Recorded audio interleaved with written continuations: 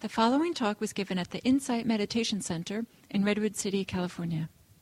Please visit our website at audiodharma.org.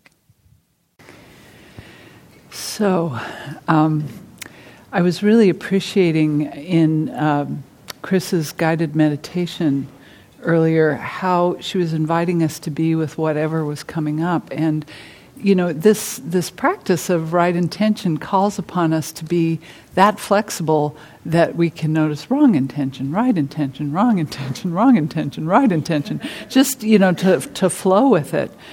But what I'm going to do this afternoon, talking about loving kindness and compassion, the other two right intention things that we are moving towards, is to spend some time first on exploring how unskillful intention keeps us from being free, and then later discuss how we can cultivate skillful intention. So I think, you know, sometimes in my own practice I've noticed the tendency to want to rush off of the stuff that's painful and standing in my way right towards the really working hard at the practices that will liberate me. But if any of you saw the animated movie a few years ago about the life of bees that was called Bee Movie, there's a very funny scene in it that I think we've probably all witnessed, where the bee is facing a pane of glass and it keeps flying into it again and again, and it goes, this time, this time, this time, this time. And that's sometimes how it feels to me with this push to get to the, you know, positive, skillful practices. But really what's happening is I'm going, this time, this time, this time, and keep running into the glass of my own unskillful intention. So I've actually, the longer I practice, the more I think it's worth our time to really hang out and really understand what is standing in our way. So to start with, you know, we have these skillful intentions we want to move towards of letting go, loving kindness, and compassion. But why not allow ourselves to hang out and notice? You know, Chris discussed very nicely craving and how these ways we can fool ourselves into thinking that sweet crunch is the thing we need to feel better, or whatever we're holding on to. So these unskillful intentions, craving, and then in the case of the opposite of loving kindness and compassion, ill will, and what is sometimes called hostility or could be called harmfulness.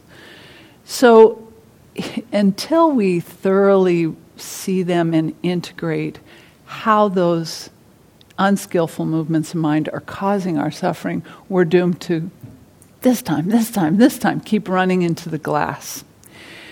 And at the same time, we are trying to cultivate this letting go, this loving kindness and compassion as we go along. So, you know, there's kind of a dialectic here.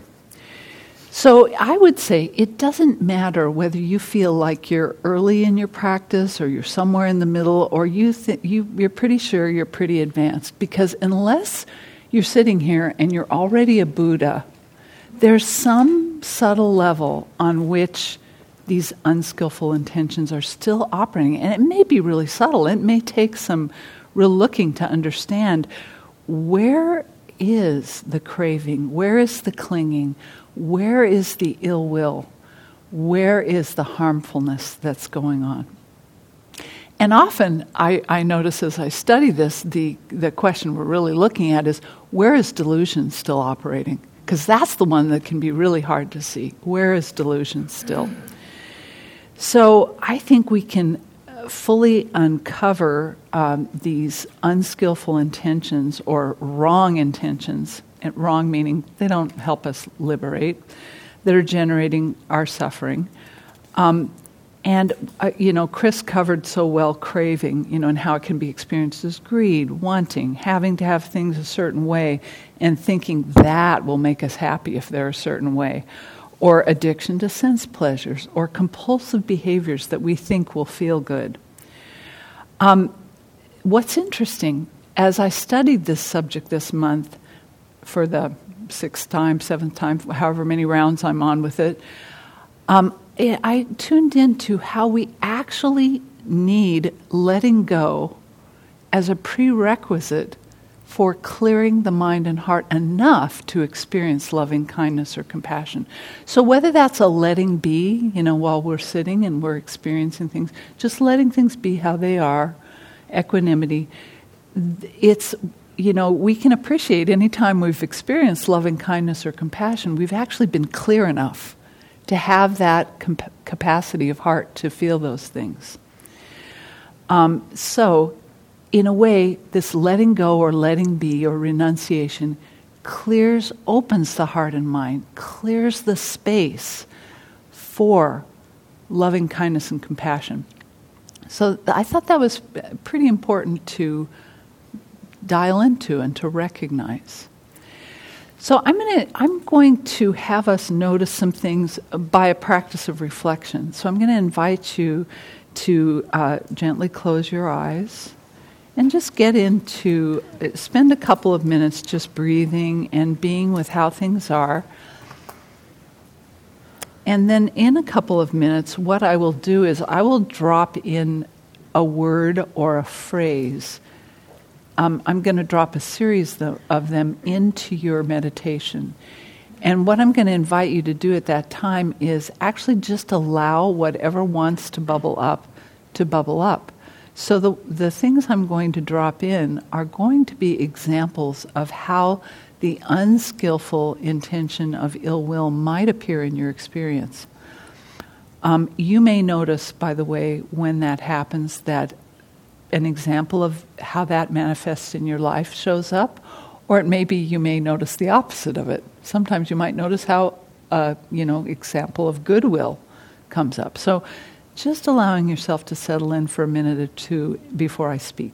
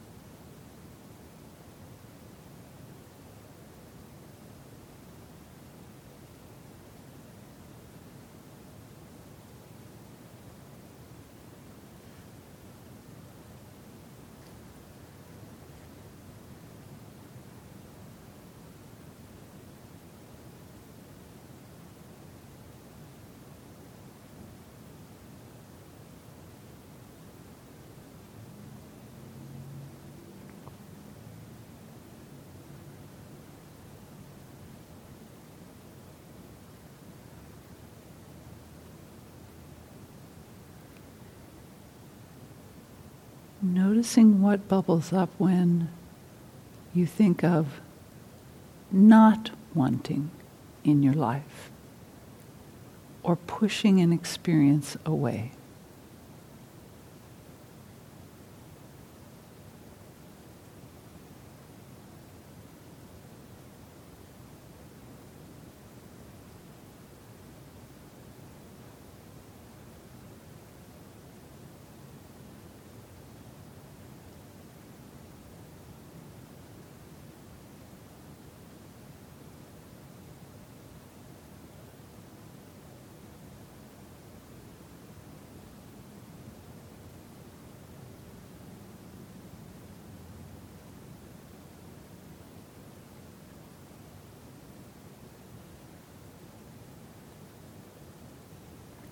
Wanting to control your experience or events in your life.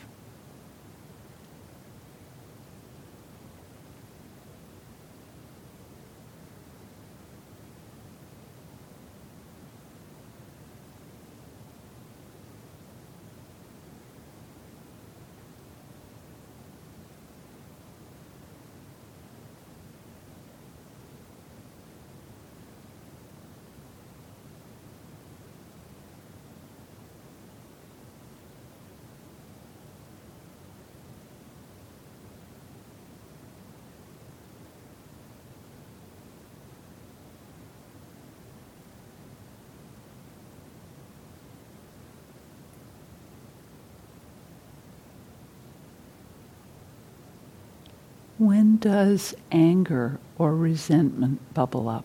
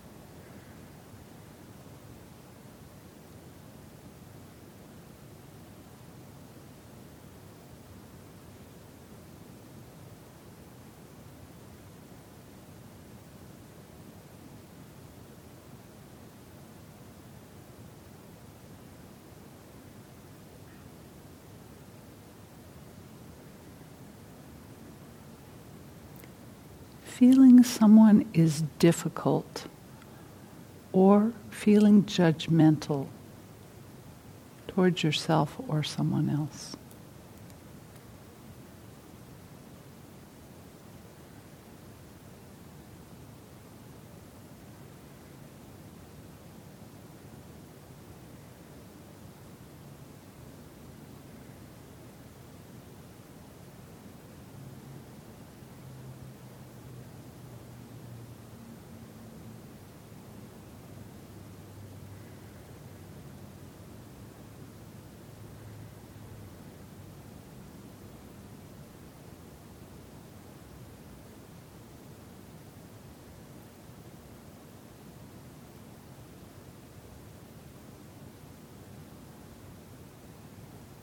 Fear.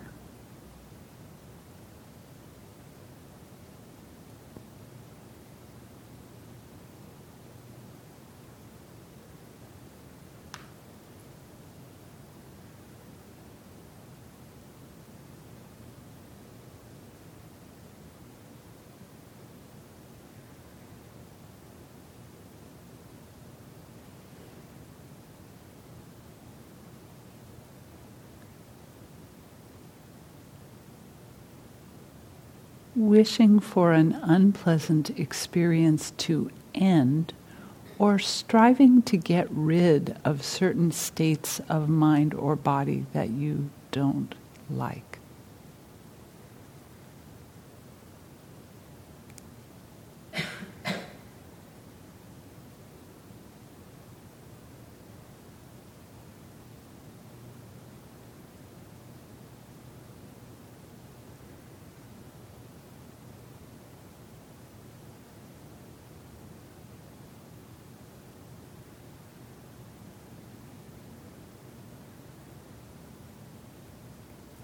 Resistance.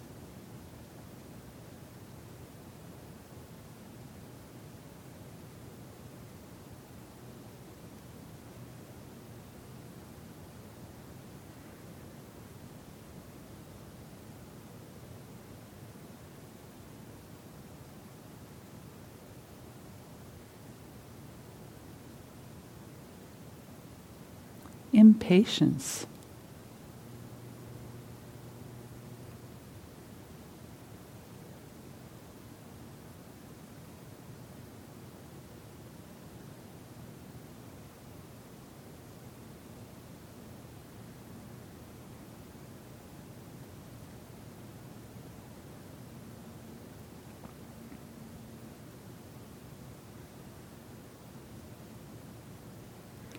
Just enduring or getting through something.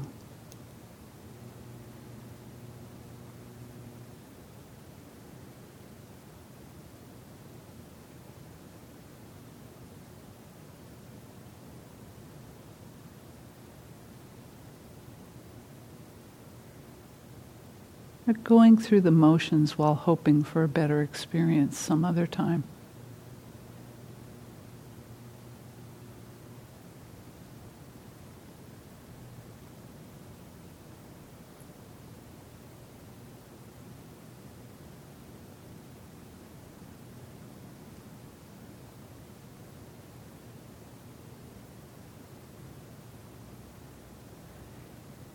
clinging to concepts or ideas of how things should be or could be better than this right here, right now.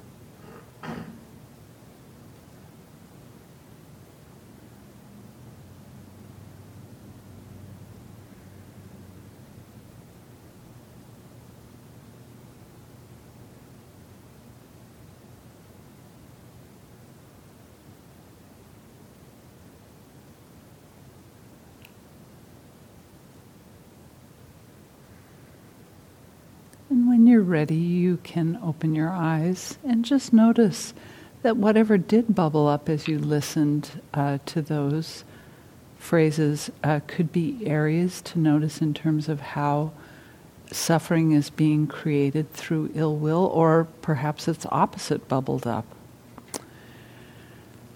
So it's interesting that our sitting practice is, in a way, a consistent practice of developing the ability to be with whatever it is that's coming up.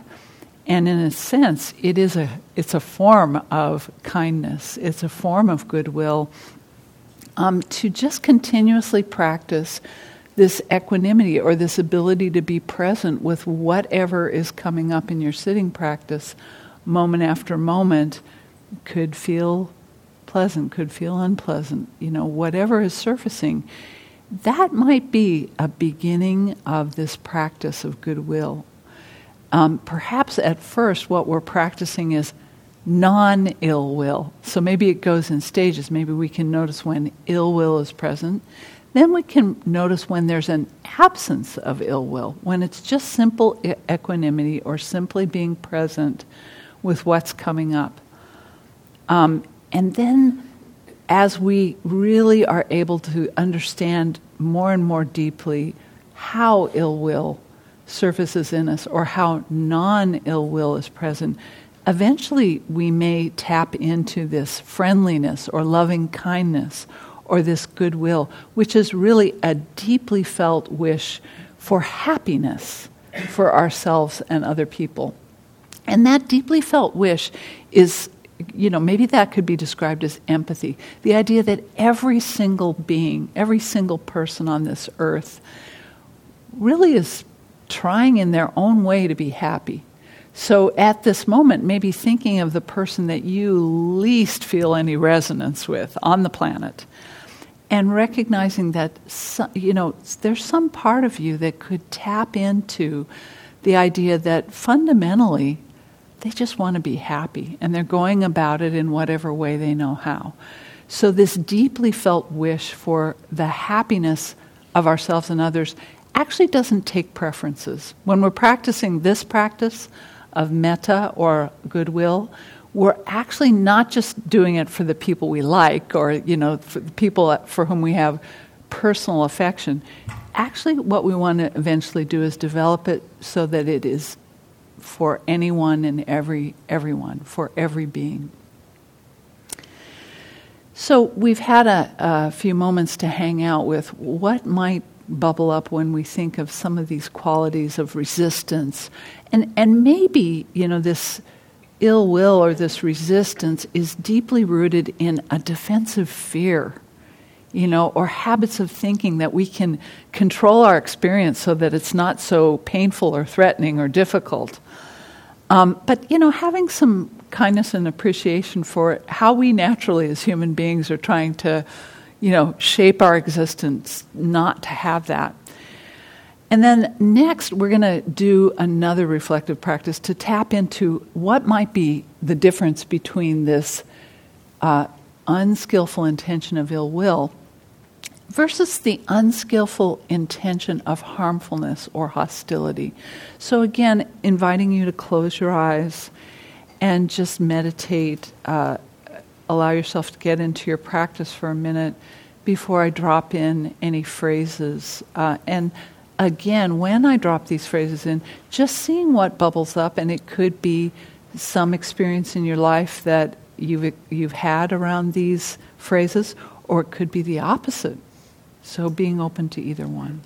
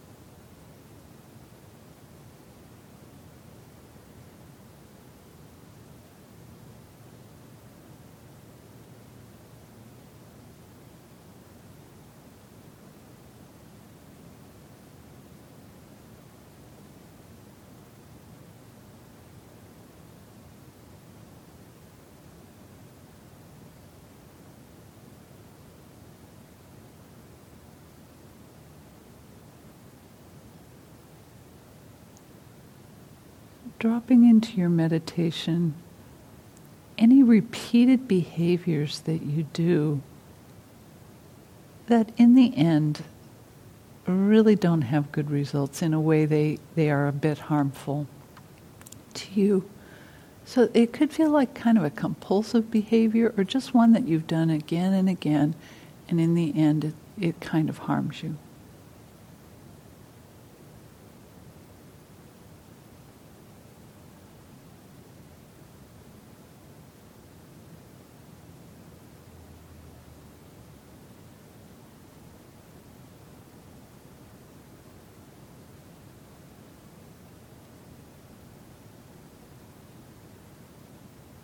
Anytime you're fighting yourself,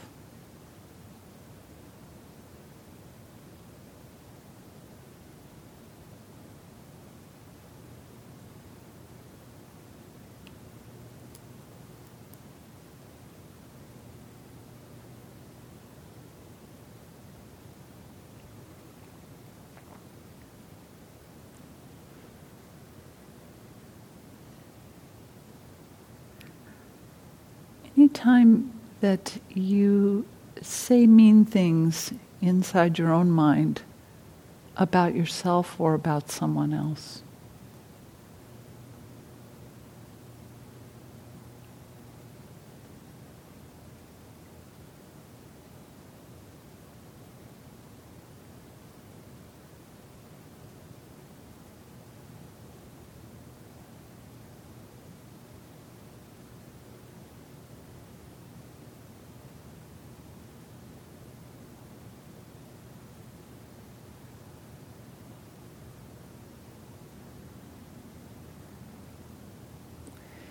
Things that are happening in the world that bring up that feeling of them versus us in you.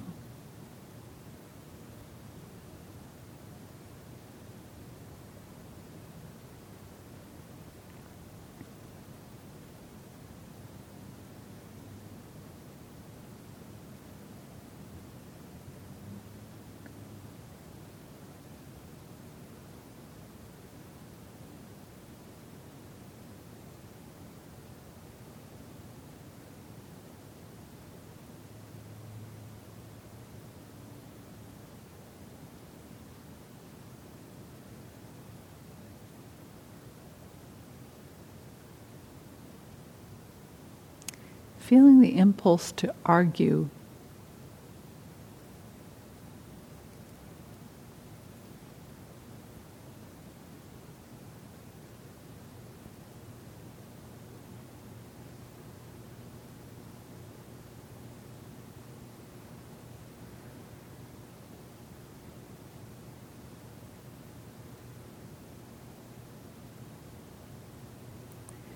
Slight movements that you feel in yourself of either aggression or a little bit of violence, either inwardly or outwardly.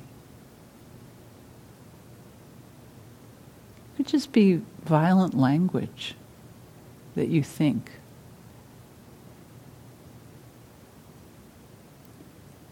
Could be just reactivity.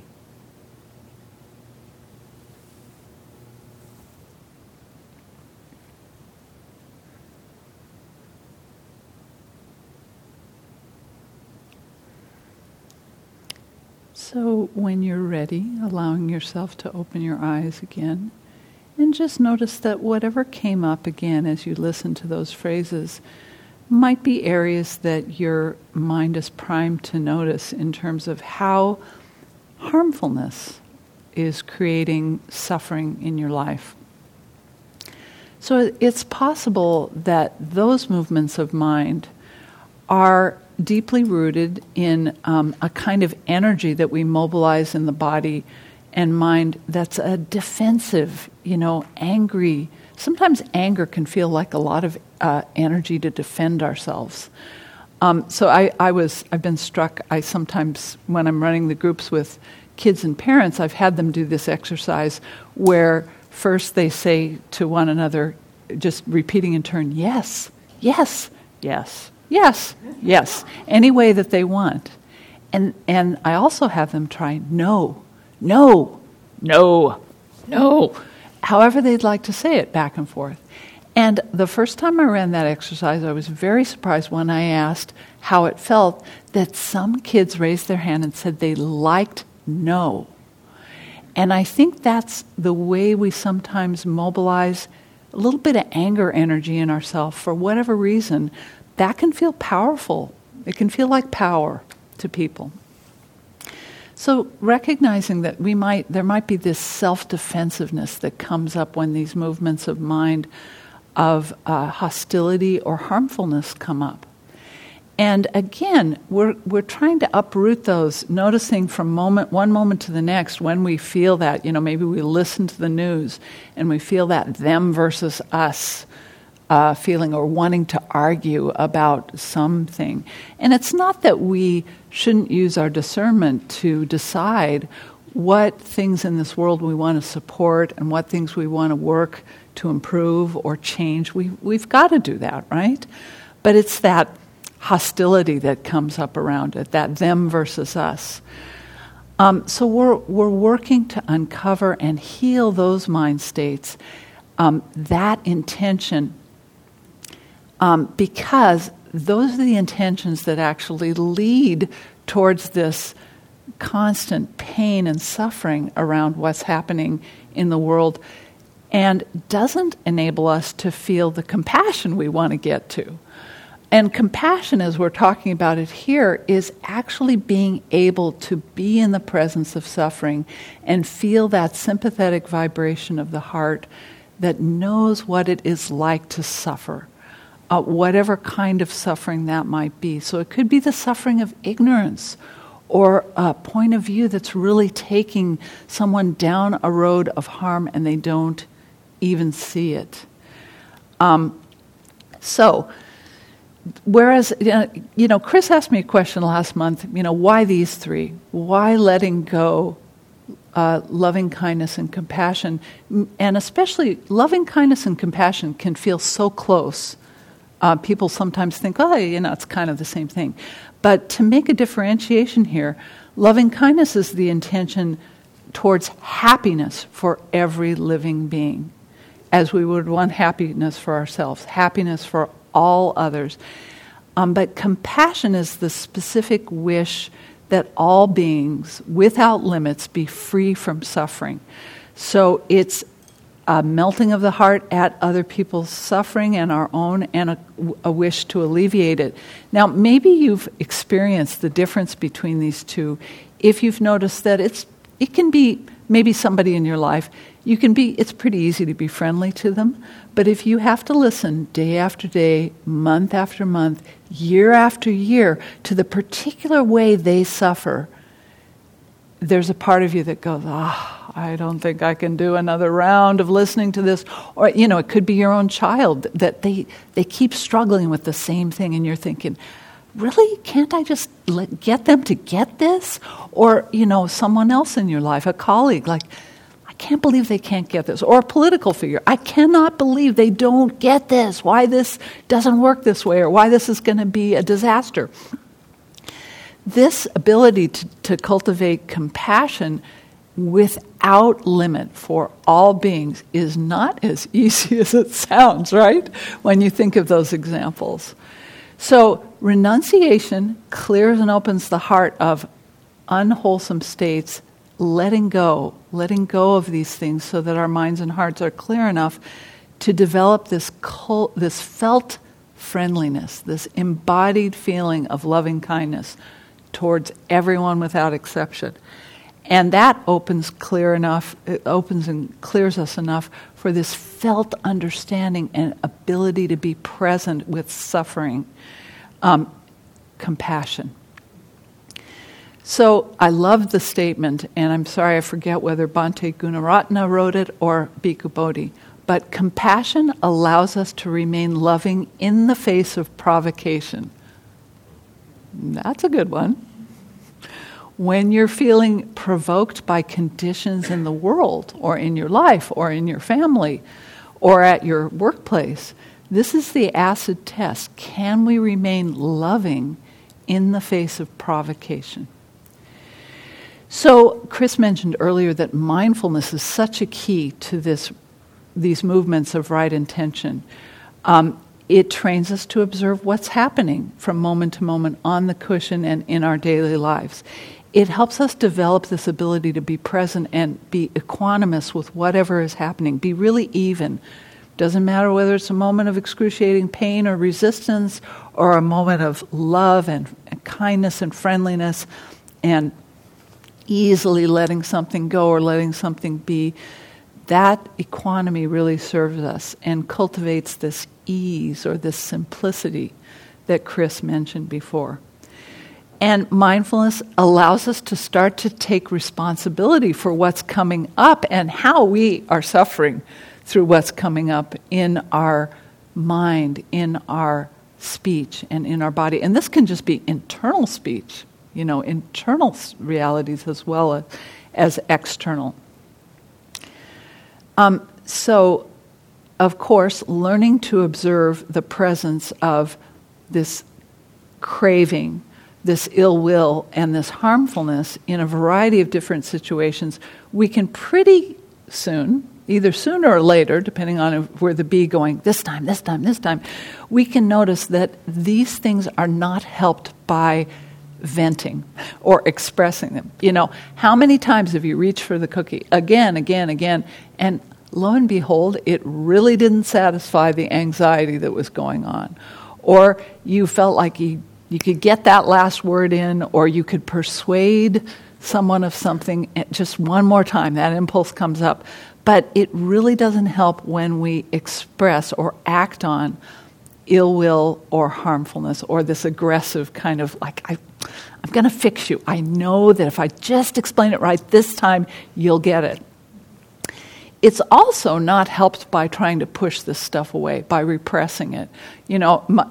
I've spent plenty of time in practice going, check, move on. Okay, ill will. Now I want to do the loving kindness thing. So we don't have to do that. We can really cultivate very, very patient, very gentle, very kind ways of being with our practice, seeing ill will or harmfulness arise. And in the next minute, maybe seeing kindness arise. In the next minute, oops, there's another compulsive, thing. There's another moment of craving. And a few minutes later, wow, look at that, spontaneously compassion for someone. So don't be in a hurry. Just let yourself take the years that it takes to really see this deeply, because when we don't see it, don't worry. It will repeat itself, but it often repeats itself on subtler and subtler and subtler levels as we go through practice. So we can take our time. Now, Bhikkhu Bodhi comments that we can't really leave the development of loving kindness and compassion to chance, though. Waiting for it to although it will spontaneously arise in practice. I've especially noticed this on retreat. When you spend day after day in mindfulness, sometimes you'll just be delighted by a bubbling up of compassion or a bubbling up of friendliness. And that's great. But these formal practices that we've been offered are also so helpful for cultivating these movements of loving kindness and compassion. Now, I want to just ask for a show of hands. How many people have been introduced to a formal practice of metta? They've been to some kind of day-long, or they've heard about metta before, or loving kindness. Great. And if you haven't, I'd invite you to look for the next practice days that offer that here at IMC, because it is a really fantastic practice to learn to, using formal phrases, extend this goodwill first. We start with ourselves, and then we extend it outward often to a mentor or a teacher that, is really someone who's always been great in our life, then to a friend, to a stranger or a so-called neutral person, someone we don't know anything about, then to a hostile or difficult person. And sometimes after we do it with specific individuals, calling those specific people to mind, we say the phrases, ultimately to groups, and sometimes the practice can just become radiating the feeling. But the phrases that are used in formal metta practice usually are something like, the different people use different ones, but something like the following phrases. And I'm going to invite you to just take a moment and close your eyes and see what happens when you extend these phrases towards yourself first. So, saying in your own mind, may I be happy, and feeling how that lands. May I be safe and free from harm.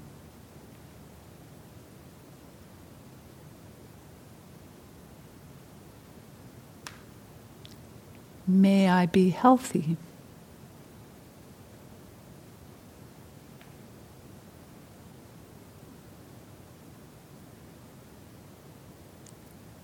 May I be peaceful.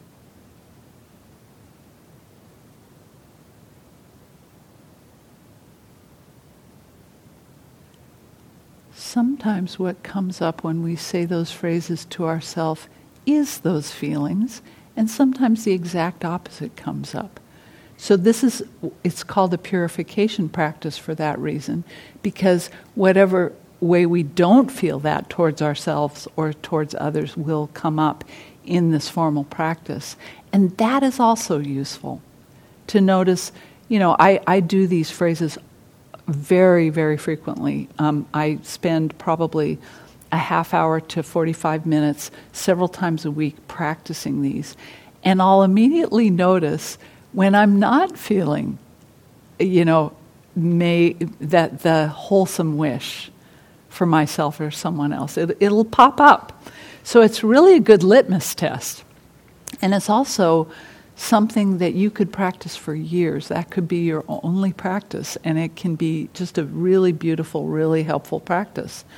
So that is cultivating loving kindness consciously and surfacing where it's not present, and being able to pay attention to that. So compassion practice is a little bit different than that. Of course, you could probably hear that contains something that feels like compassion, to wish yourself happiness and freedom from harm, safety, health, peace. But very often, compassion practice has phrases something like, may your suffering come to an end. So, closing your eyes and letting yourself say to yourself in your mind, may my suffering come to an end.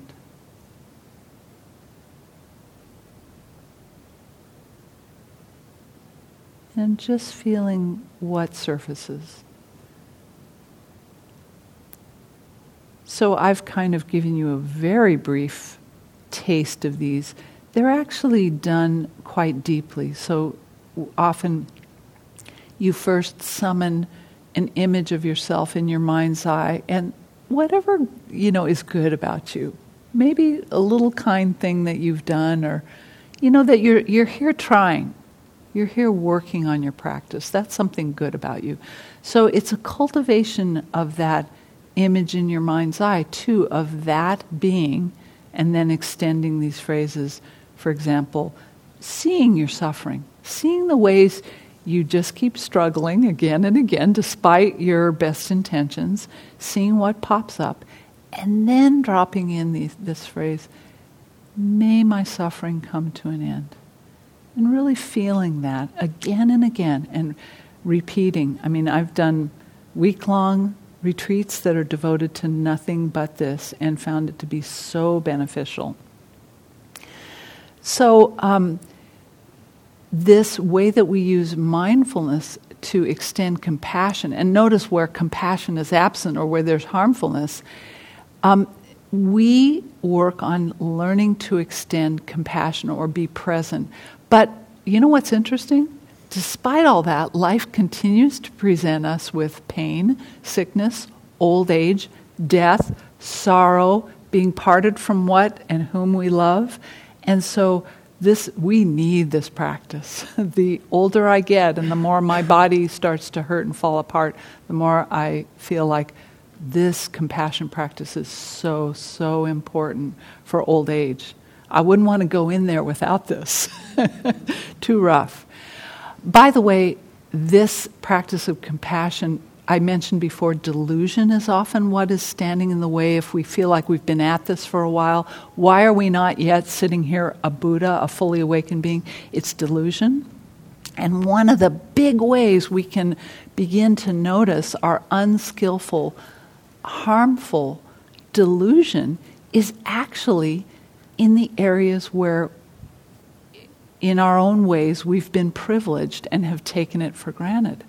So it could be advantages that we've enjoyed by virtue of economic status or by virtue of ethnic status with respect to the society we're living in. Or it could be gender-based, or it could be access to health, access to education, access to clean water and air, access to housing, sufficient food, ample fuel for heat, light, cooking, cleaning ourselves. These are things that we might sit here and take for granted, and our delusion about what we've had actually can subtly lead into harmfulness in the world, not seeing how these are privileges that we've been lucky to receive and how harmfulness is being perpetuated by the blindness of not seeing that not everybody has that. You know, there's a lot of suffering around all those dimensions and many more. And probably many people in this room have felt suffering based on one or more of those categories that I just reeled off. So just systematically cultivating both the informal practice of noticing when the unhelpful intentions bubble up and noticing when the helpful ones bubble up, and then systematically cultivating these helpful intentions and letting that be a year-by-year practice. You know, sometimes letting it be a purification where it surfaces what's not working first is something that is the way that we can make this move from the perspective of, okay, I came here because I'm suffering and I want it to end, towards the mind states that are going to take us into the actions that will lead to freedom instead of keep us in that wheel of suffering. So thank you for your attention, and I also ran really long. But we have another chance here to break into groups and reflect on this a little bit. So find a group of 4, anybody that maybe anybody you haven't met, or if you've met everybody, just some of your compadres. And I'll pose the questions after you have a chance to get in your group.